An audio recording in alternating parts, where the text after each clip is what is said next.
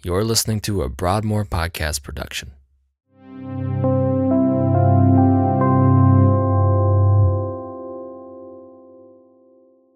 On Sunday, we took a departure from our series in Romans to begin a 3-week series leading up to Easter. This series focuses on the cup that is referenced by Jesus when he prays in the Garden of Gethsemane. In his message, Josh established that the cup was filled with God's wrath. So today, we talk more about what the wrath of God actually entails and why Jesus would have been so distressed as he asked for God to let it pass from him. We also talk about some practical application we can draw from the story in Luke related to a proper perspective when we encounter trials. Thanks for listening. This is After the Message.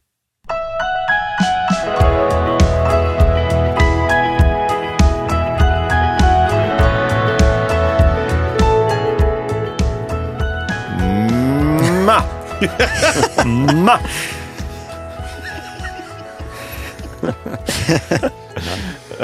Hey guys. Hey Mike. Hey Mike. I just got a really funny look from Chase over there. Why, Mike? What were we doing? Well, we were doing like little vocal calisthenics and, warming up. And it wasn't just me, by the way. Yeah, I thought it was just you. I heard you doing it. So anyway. Did it work? Are you warmed up? Well, I kind of feel like it. Yeah? It did, yeah. Okay. We'll let the, but Chase gave me the side eye. We'll let the listeners decide. Yeah. It's either Chase's side eye or his mustache. I don't know. I can't tell. It's so glorious this morning. Yeah. Has anyone noticed that Chase has been sporting like just the mustache? Like, I love he pretty much shaved the beard off. He's got a great face for a mustache. He can do it. Yeah. He came into my office the other day for a meeting, and I was caught up in something else. Doing vocal calisthenics? When I finally looked up at him, I was like, whoa, what happened? What a handsome man you got there. Who is this guy? Anyway. Hey, now he's reminding me to introduce everyone. So welcome to the podcast today. It's good to be here. And so you're aware of who's with us. This morning we have Sean Selman. We have Josh Brady. We have Preston Crow. And we have Josh Kinsley, who's our high school pastor, is with us today. And so, and of course, as always, Chase Hammock, our producer and like antagonizer. Wow. That was a little strong. That was aggressive. Anyway, it's good. It's good to be here and to be talking about the message from yesterday. So we started a new series, and it's a little departure from the Roman series. Indeed, for 3 weeks. Yep. We get a little respite, and so we are really looking at the sort of life of Jesus and the cup. So the kind of focus of this 3-week series is on the cup of wrath that Jesus was confronted with when it came time for his Passion Week. That's right. And so we started that yesterday. We've got 2 more weeks of it leading up that will culminate on Easter Sunday. But I know this has been something that's been on your heart and mind for a while, Josh. So what led you here? And kind of, every Easter, it's kind of the same story, right? Sure, yeah. I think there is a tension there for a lot of pastors, ministers, church people to come up with something unique, whether that's throughout the year, whatever it is. And I think there are certain seasons that we shouldn't do something unique. And I think Easter should be one of the, Easter and Christmas, it should be the Easter story and it should be the Christmas story. Yeah. But I do think there are opportunities for us to look at it through different lenses. And so as we understand Passion Week and we understand who Christ is and what Christ has done for us, there's a pretty pivotal moment that happens right prior to the crucifixion, prior to the arrest, when he is in the garden, he's praying.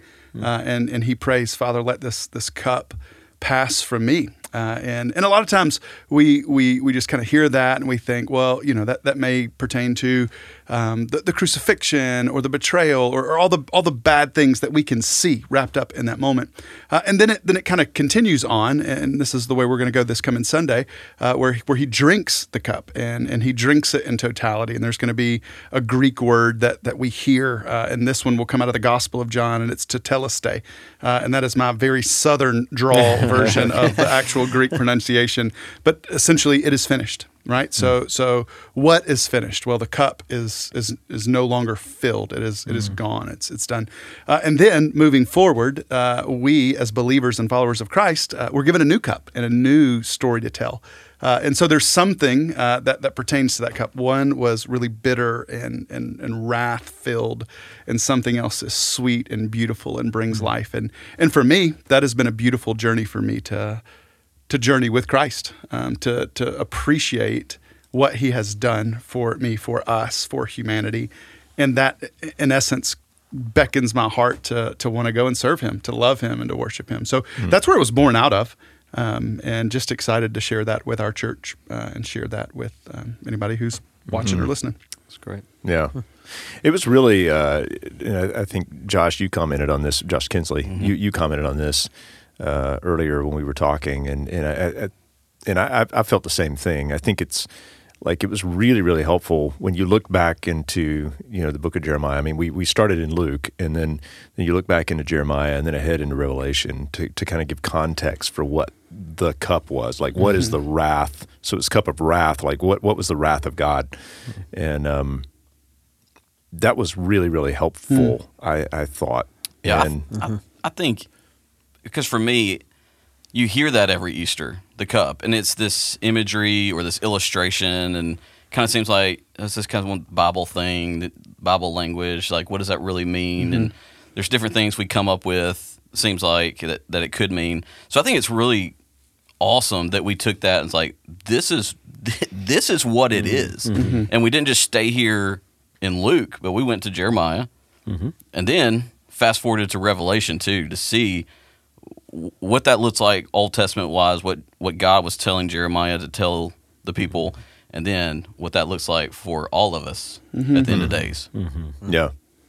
And Preston, I think you made the point, like, a lot of times when we think about Jesus, we think about particularly his prayer in the garden, when he's asking the Father to let this cup pass. Like we think our mind goes to the crucifixion. Right. Like I mean, who would want to be crucified, right? I mean, who would want to go through that? Yeah. So, like, it's like this fear. Think of a very physical side of it, right? Because the crucifixion, obviously, like, I don't want to be crucified. Brutal, Can you let this pass? Right. But really, there was a lot more to it than that, right? And I think I was thinking back to like even hymns that we know from growing up and stuff. A lot of the imagery in the hymns is more about the physical side of the crucifixion, not as much about really what this cup of wrath was about. And if we're not careful, we can get very tied into that. Not that it wasn't, brutal, and not that it wasn't from a physical human standpoint awful, but what he's dreading there in the garden is less about the physical side of it as it is this cup. Yeah. Right. I've always heard it like just the whole idea of we often think about Jesus's death, and we think about the most heinous and terrible part of it was the crucifixion. Right. But it's not. Like it is literally the fact that the Son has taken on the wrath of God. Right. Yeah. Like that is the most brutal part of Jesus' death is the taking on of the wrath of God. And to put yourself in Jesus' place, he fully understood what that wrath was going to be like. We learn about it through Scripture.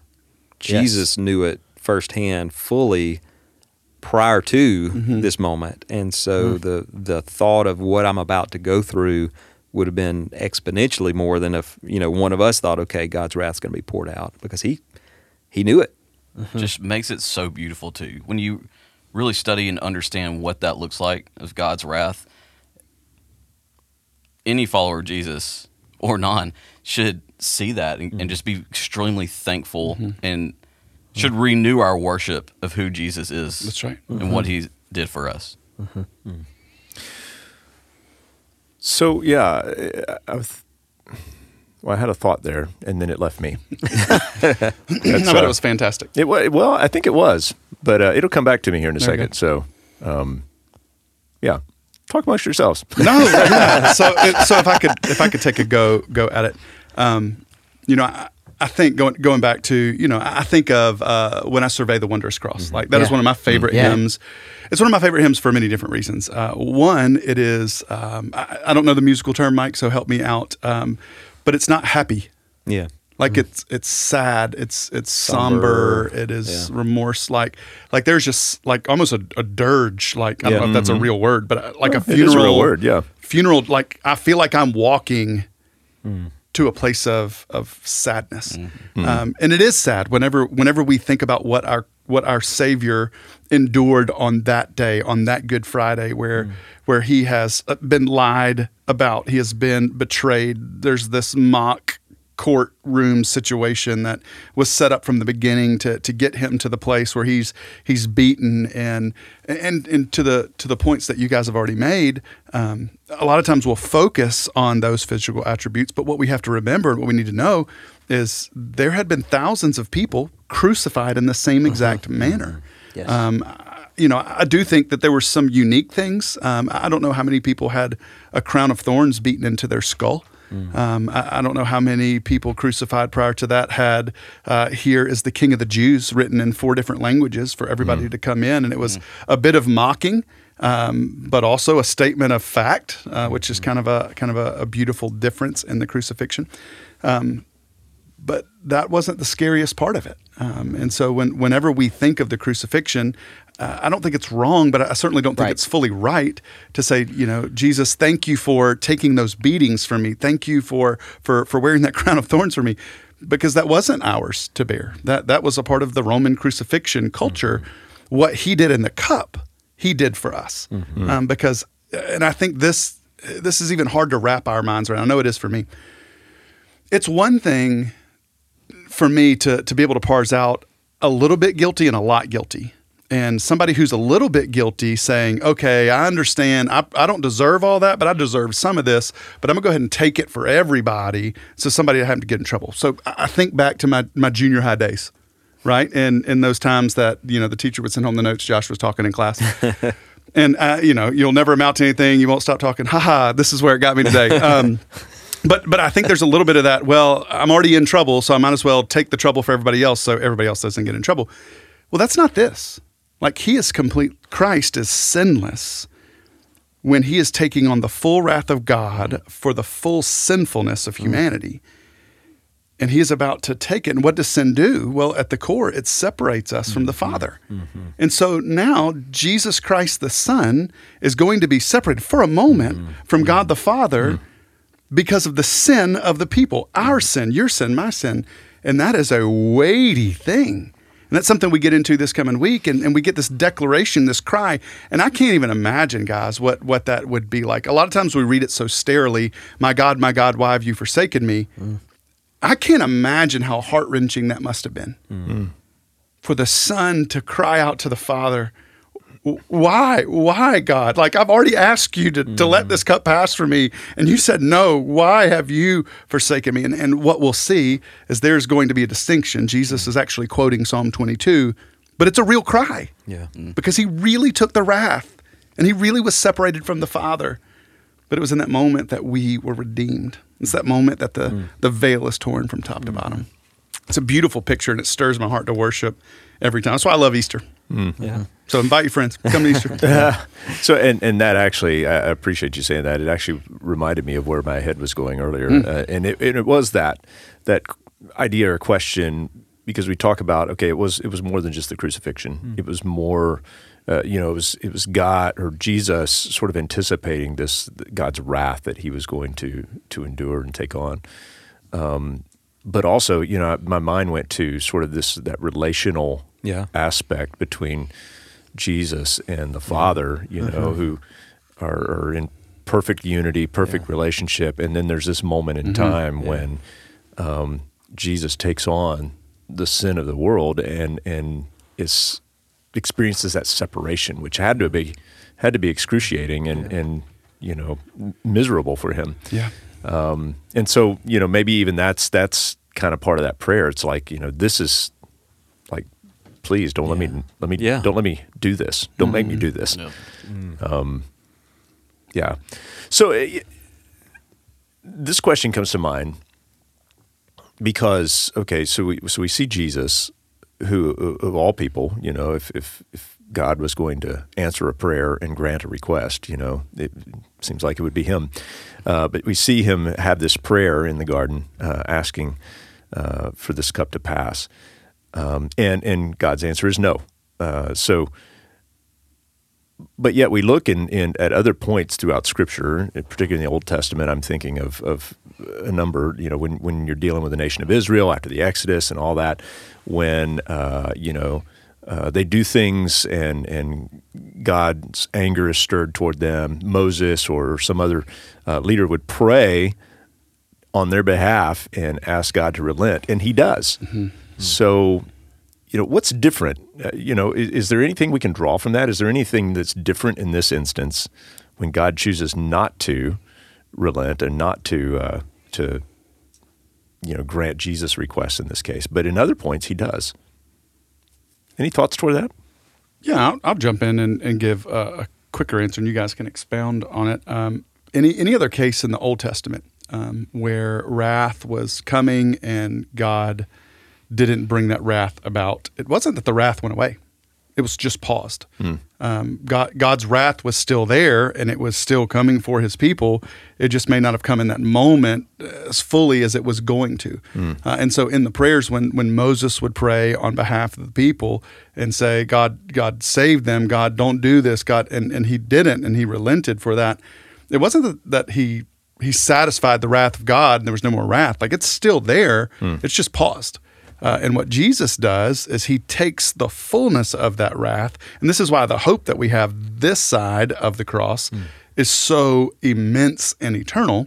There's no more wrath. There's no more wrath of God for those who have put their hope and trust in Jesus Christ. There is still wrath applied for those who have not. That's where we get to that Revelation 14 passage. Right. And for all of those who don't put their hope and trust in Christ, that wrath is coming one day, and it will be poured out full strength. That's what John receives and writes down for us as we read it. So when we see the Old Testament, I do believe there are times that God, I don't know, I know we can read this in there. I don't know if it's true. I don't believe it's true. I don't think God ever changes His mind. I don't think God's mind is set on something and Moses tells him something, goes, "Well, I think you're right, Moses. I think we'll go with your way better than my way." I think there's something more, something deeper to the sovereignty of God in that moment. But it's all pointing to Christ on the cross. And so where there was a wrath, like if we go back and use the illustration from yesterday, tidal wave 1,000 miles high and wide and coming at you 1,000 miles an hour, there's no more wave. It's not that it's just blocked. It's not just it's being held back by something. The ground has opened up and swallowed it. It's no more. And so now there's no more fear of ever that happening. And so we no longer as Christians walk in fear of God's wrath, or at least we shouldn't if we rightly understand the gospel. We walk in freedom, knowing that wrath is completely done away with. We are no longer judged by who we were and what we did. We're judged by whose we are and what He did. And that's the good news of the gospel. Yeah. What else would you guys add to that? I think it's just that whole, our tendency to want to put God inside of the human experience, like the history, the time aspect. Like in those moments, like you said, from our aspect, if you look at it, the wrath is just delayed, but it's still coming. That's right. Right, and so I think the other piece of it is in the same way that it's pointing toward that, it's also pointing toward mercy. Like, so in those moments that Moses cries out to God, or the people of God cry out to Him, and his wrath is delayed, it is a beautiful picture of God's mercy. Even when He speaks, I believe, to Abraham, where He says, "And so the Amorites, until their iniquity is complete," right? So He's withholding this wrath so that we might gain a better understanding of His mercy. But that wrath is due us, and so it is coming, and it will be poured out. Like it says in Jeremiah, there's no way to avoid it. That's right. Yeah. And so Jesus steps in, and finally, where it's fully poured out. Even in the moments where judgment comes in the Old Testament, judgment is always seen as wrath of God. So So even in those moments where Israel experiences exile or being defeated or conquered, that is a piece of God saying judgment is, That's right. Yeah. this is not my full wrath either, though. This is not the full cup. That's right. Yeah. This is just a drop from the cup, but this is what you're due. Whereas Christ pours out the whole cup on himself, like he takes it all. That's right. So I think the gravity of it, but I think we just have to be careful of. Oftentimes we want to push God into the way we think about and the way we see things. Yeah. But to understand there's a bigger picture. Yeah. That's right. As you were talking, I was just kind of thinking back through the Passover and just the imagery of when the Israelites were there and they were captive, and God began, in some sense, pouring out wrath in parts, right? Like, here's a plague, that's a little bit of God's wrath, a little bit of God's wrath, but you get this, it bumps up a notch or 2 or 10 with the killing of the firstborn. But then you've got these that are protected from his wrath. His wrath still came, but for the Israelites who had killed the lamb and placed the blood of the lamb on the doorpost, the death angel passed over them. Yeah.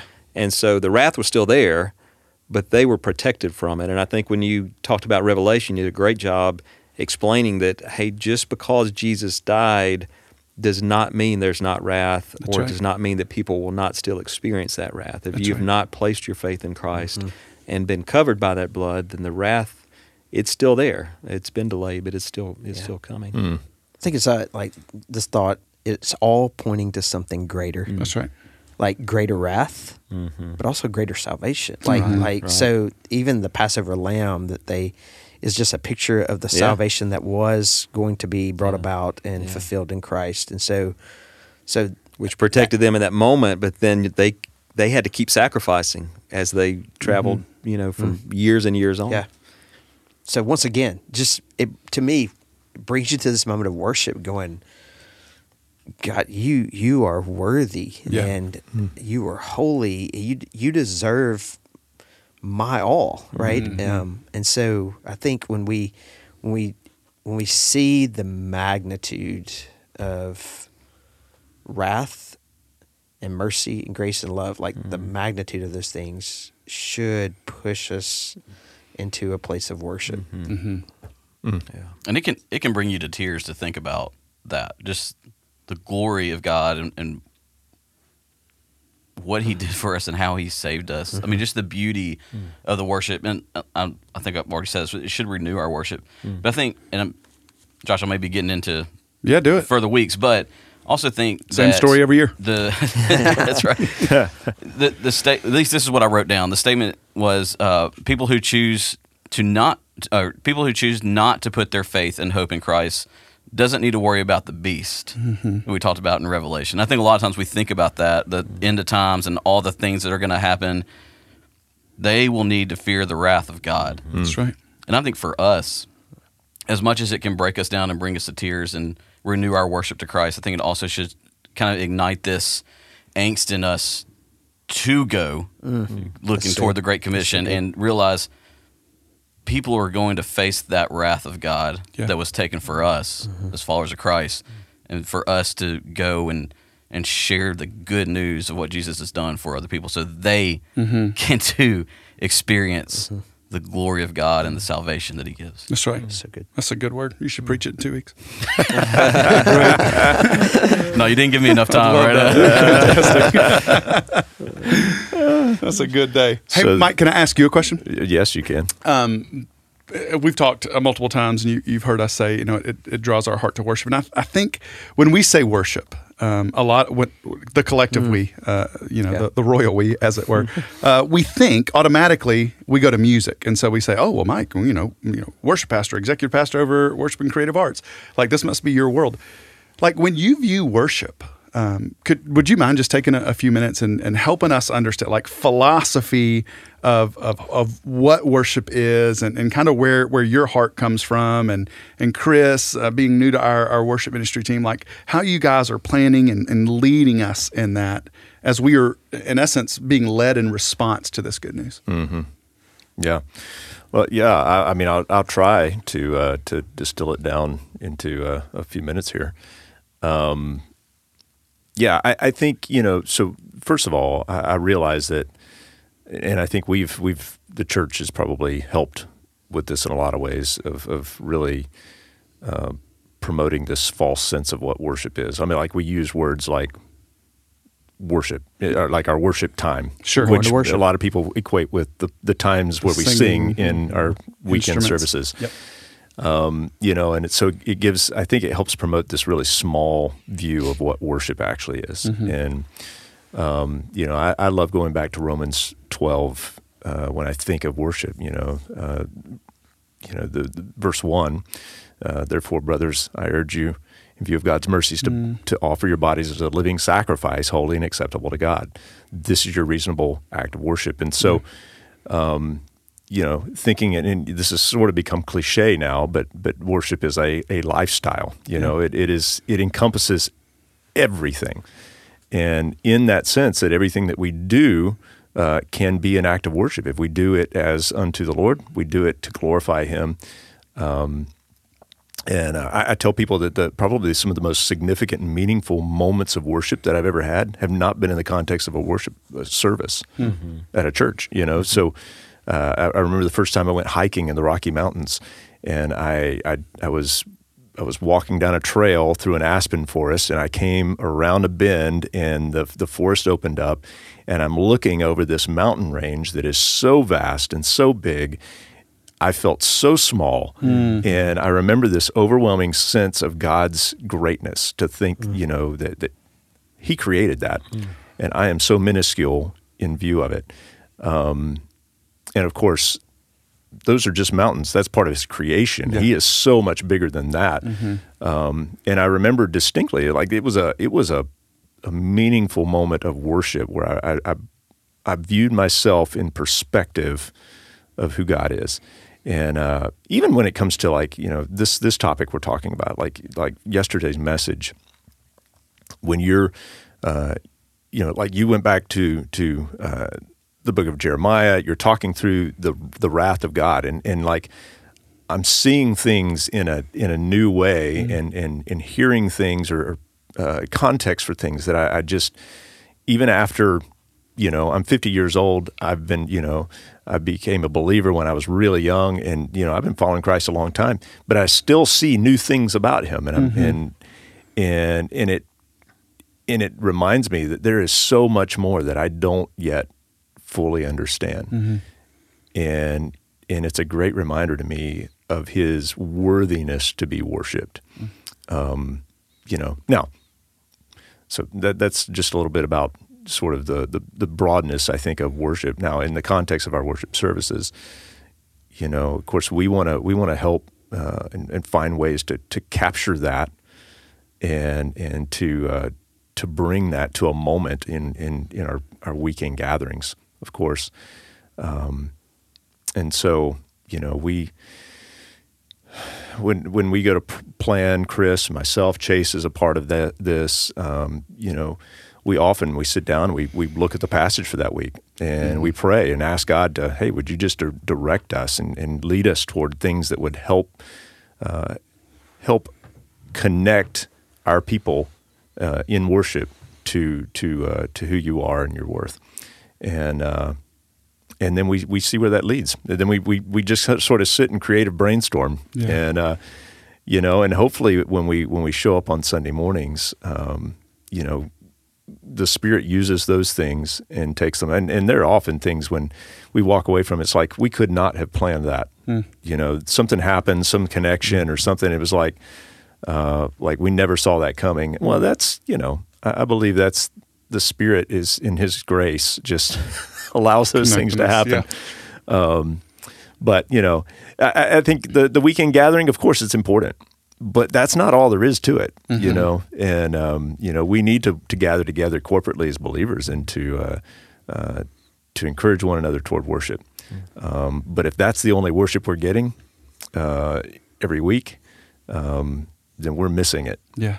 And so I don't know if that answers your question, but It did. Really helpful. Thank you for sharing that. Thank you for your team and how you guys collaboratively and specifically lead us in musical worship and in life worship every single week. Man, we're so thankful for you guys. yeah, thank you. So, so let's. I want to talk. Maybe this is sort of a little practical shift, but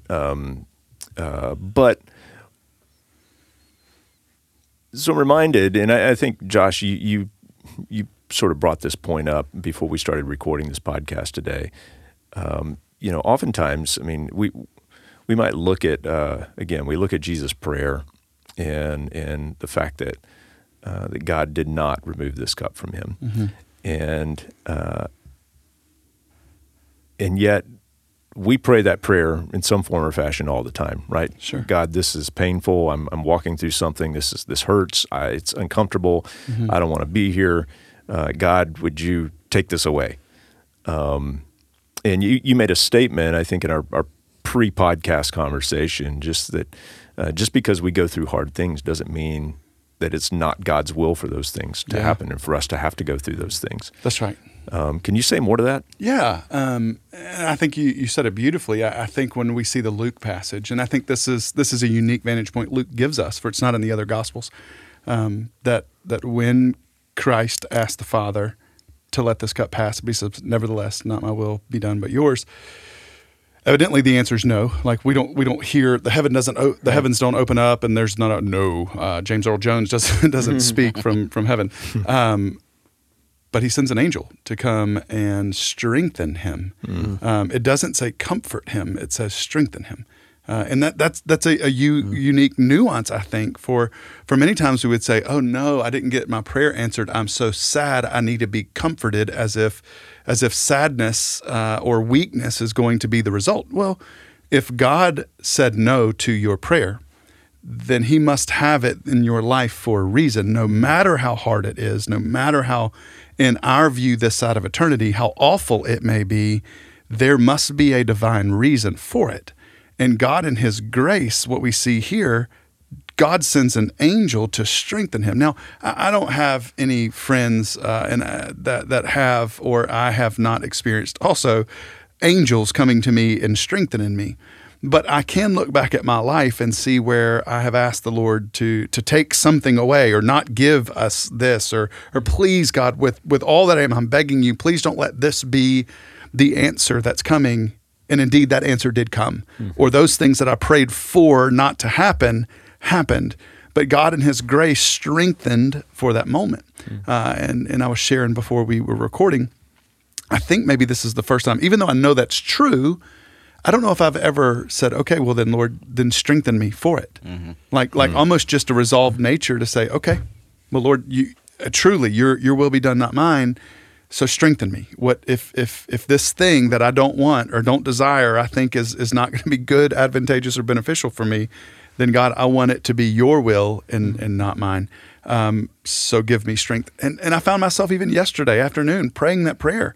God, whatever it is that I'm going to face this week, even before me asking you not to or to do, strengthen me. Give me strength to face it, to give you glory. Give me strength to give you honor. And now, like truly, like I know, to your point, Mike, you said that you have followed the Lord for a long time. I too, I've been a believer since I'm 6 years old. I'm 40, and like there's still times I'll read and I get I see something new and something for the first time, and it changes me. And even after weeks of study, even after preaching this, it wasn't until yesterday afternoon after I woke up from my nap that I saw this in a different way. And there was just a sense of resolve to say, okay, Lord, I want to be strengthened by you for whatever it is that you have sovereignly placed in my life. And that's what I want to do. And that's who I want to be. And that's a whole different perspective than the Eeyore Christian. Oh, nobody likes me. Everybody hates me. I got to walk through this. Sure, life is hard. We will have trouble. Jesus said that in John. But for us, I think we understand that if God has sovereignly trusted you with something, no matter what you think about it, it is going to be something that He's going to give you everything you need to make it through, to give Him glory. And so we receive whatever it is that He wants to strengthen us by. And so for me, that gave me a new, renewed sense of hope and worship yesterday. Yeah, it's good. So there's a couple of takeaways from there. I think one of them is, namely, you need a nap. That's when the Lord speaks after you nap. So, I like it. I didn't get a nap yesterday, so See, Lord didn't speak. Not either. I know. I felt deprived there you go. of God's voice. Jesus napped. We nap. Yeah, that's good.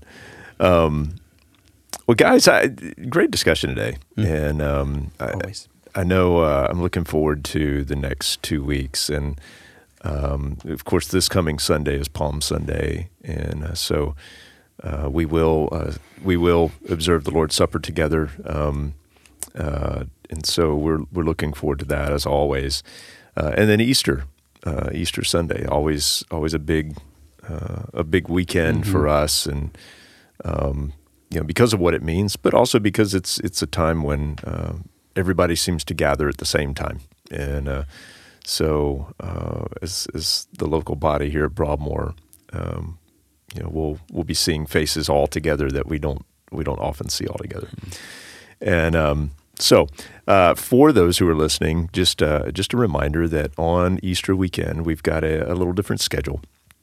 And so there will be 3 services that weekend, the first of which will be on Saturday evening at 6:30 p.m. So you can come and be a part of this Saturday evening service, or there are 2 options on Sunday morning. There's a 9:30 and an 11. I said that wrong a week or 2 ago whenever we talked about it, but it's either 9:30 or 11 on Sunday morning. And so we would love to have you come and worship with us. Bring someone with you. It's going to be a great, great time of worship. And then after Easter, we're back into Romans. Yeah, baby. It's going to be great. So, great. Hey, guys, any closing thoughts, anything before we wrap up for today? No, it was a great time. Josh Kinsley. Thanks for letting me be a part. Yeah. You're so awesome. Thanks for being here. Thanks for what you do. Yeah. I love it. Yeah, thanks for Love being it. here, Josh. Absolutely. All right, guys. Always good talking with you. Love doing life with you. Love you guys. You guys. This has been a production of Broadmoor Baptist Church. If you enjoyed today's episode, please share it with others and don't forget to subscribe. To help us spread the word, please give us a 5-star review and tell your friends to subscribe as well. They can find us wherever they prefer to get their podcasts. And if you'd like more information about Broadmoor, please visit our website at broadmoor.org or connect with us on your favorite social media platform where we're listed as @MyBroadmoor. Thanks for listening.